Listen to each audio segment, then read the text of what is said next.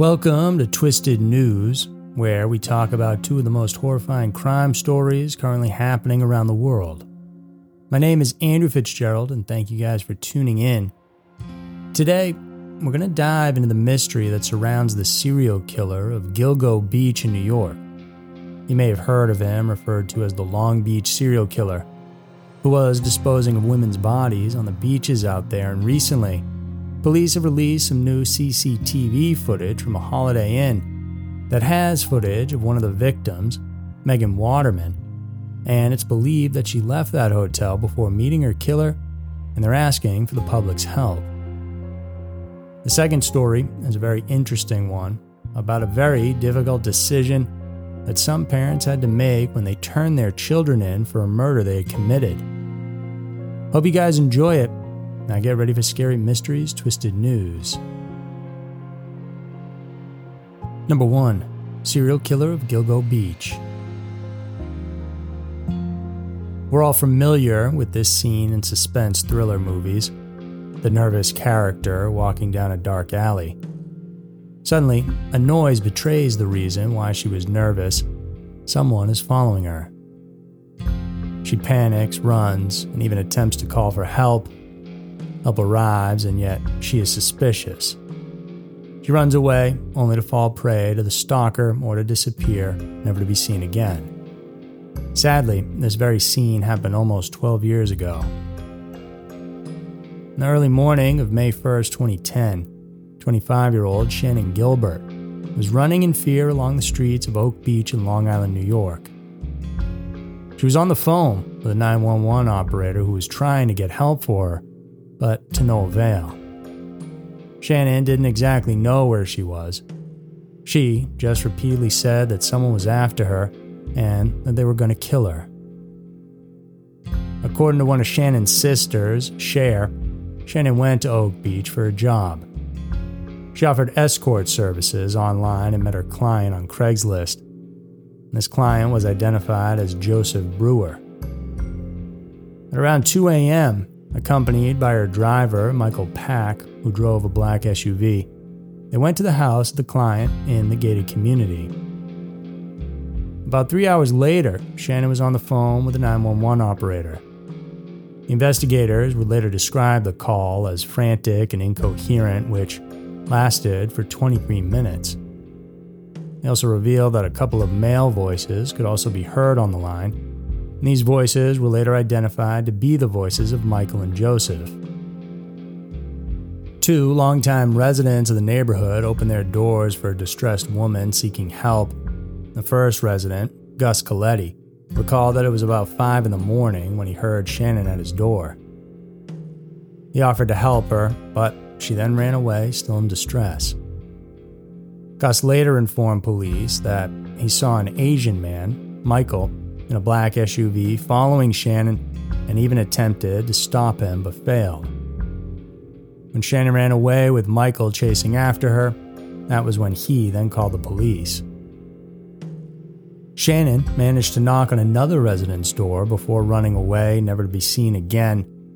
The police arrived at 5 a.m. to the scene, but found no trace of Shannon anywhere. 7 months later, the remains of 4 women were found alongside Ocean Parkway on Gilgo Beach. These women had been strangled, and then each one was placed in a burlap sack. The supposed grave site was only 3 miles away from where Shannon was last seen. And another eerie thing the police noted was that the 4 women, like Shannon, were all sex workers offering online escort services. In 2011, the remains of the 4 women were identified as Amber Costello, Maureen Brainerd Barnes, Megan Waterman, and Melissa Barthélemy, all in their 20s, but this didn't end there. In 2000, a sex worker disappeared. This was 24-year-old Valerie Mack. She was never reported as missing, but her remains nonetheless were found in Manorville in Suffolk County, New York that same year. More than a decade later, more of her remains were found at Gilgo Beach.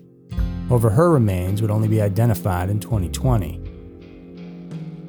Another victim, 20-year-old Jessica Taylor, disappeared in 2003. Same as Valerie's case, parts of her body were also found in Manorville not long after. Then, also in 2011, more parts were discovered at Gilgo Beach along with the other bodies. These two places were about 40 miles apart.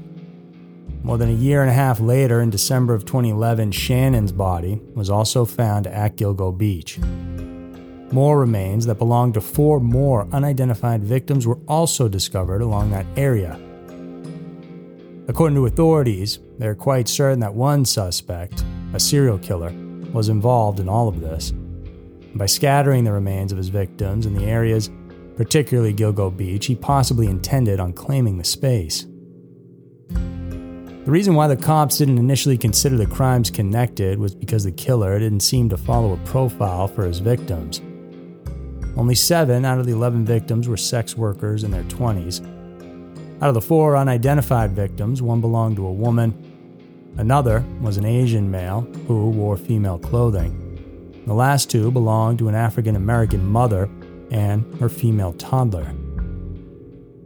Recently, on April 12, 2022, police released to the public CCTV footage from the lobby of the Holiday Inn Express in Hauppauge, New York, from June of 2010, where one of the victims, Megan Wetterman, was last seen.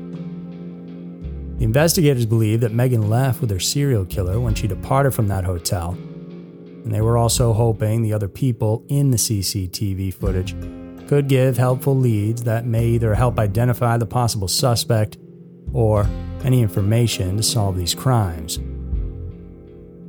Because of these discoveries and the length of the investigation that has been going on, the families of the victims can't help but feel frustrated over the seemingly slow-paced investigation that the authorities are doing, especially with the decision of releasing important pieces of evidence only after such a long time.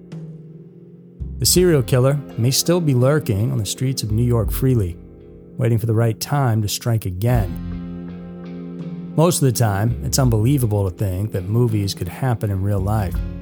However, it's not entirely impossible, simply because of cases like these, where real people are being preyed upon by cold-blooded hunters who seem to get satisfaction from striking fear and taking lives.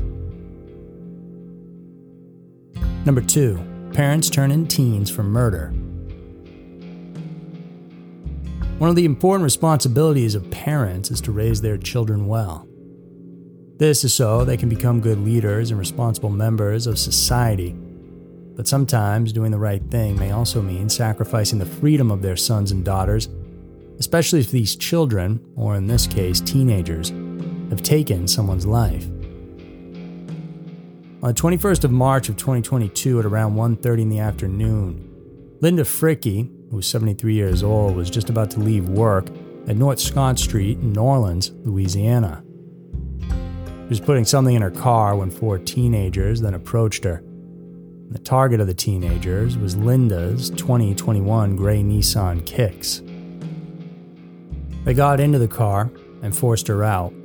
However, in an attempt to quickly escape, the suspects didn't give Linda enough time to properly exit the vehicle. Instead, she got tangled in her seatbelt as the driver's side door closed on her. Helplessly, the grandmother was dragged away in the speeding vehicle for more than a block, and due to this, her arm was severed, which then became the reason she was dislodged from the vehicle. Witnesses looked on helplessly as they attempted to stop the teenagers from driving away. One resident even got out of his vehicle, screaming at them to stop, but similar to the cries of the other neighbors, they all fell on deaf ears. When Linda's body was finally dislodged onto the street, a couple, who were also witnesses to the crime, attempted to comfort Linda as she fought for her life, but sadly she died on the scene. CCTV footage showing the teens' moments before the fatal carjacking incident was released to the public, with the police seeking help in identifying who they were. That same day, a mother made contact with one of the investigators and turned in her 15-year-old daughter to the police. Following that, the authorities received information about another suspect, a 17-year-old boy. It was his parents who contacted the police, and that evening the male teenager was arrested at a home along with the 16-year-old girl, the third in the group. The next day, the other 15-year-old girl turned herself in to the authorities. None of the suspects were identified to the public because they were all juveniles, but they are now being charged with second-degree murder, while the carjacking case is still being investigated. Despite their ages, however, authorities are pushing that the teenagers be charged as adults for the severity of their crimes. The opinions regarding the teenagers' parents differ.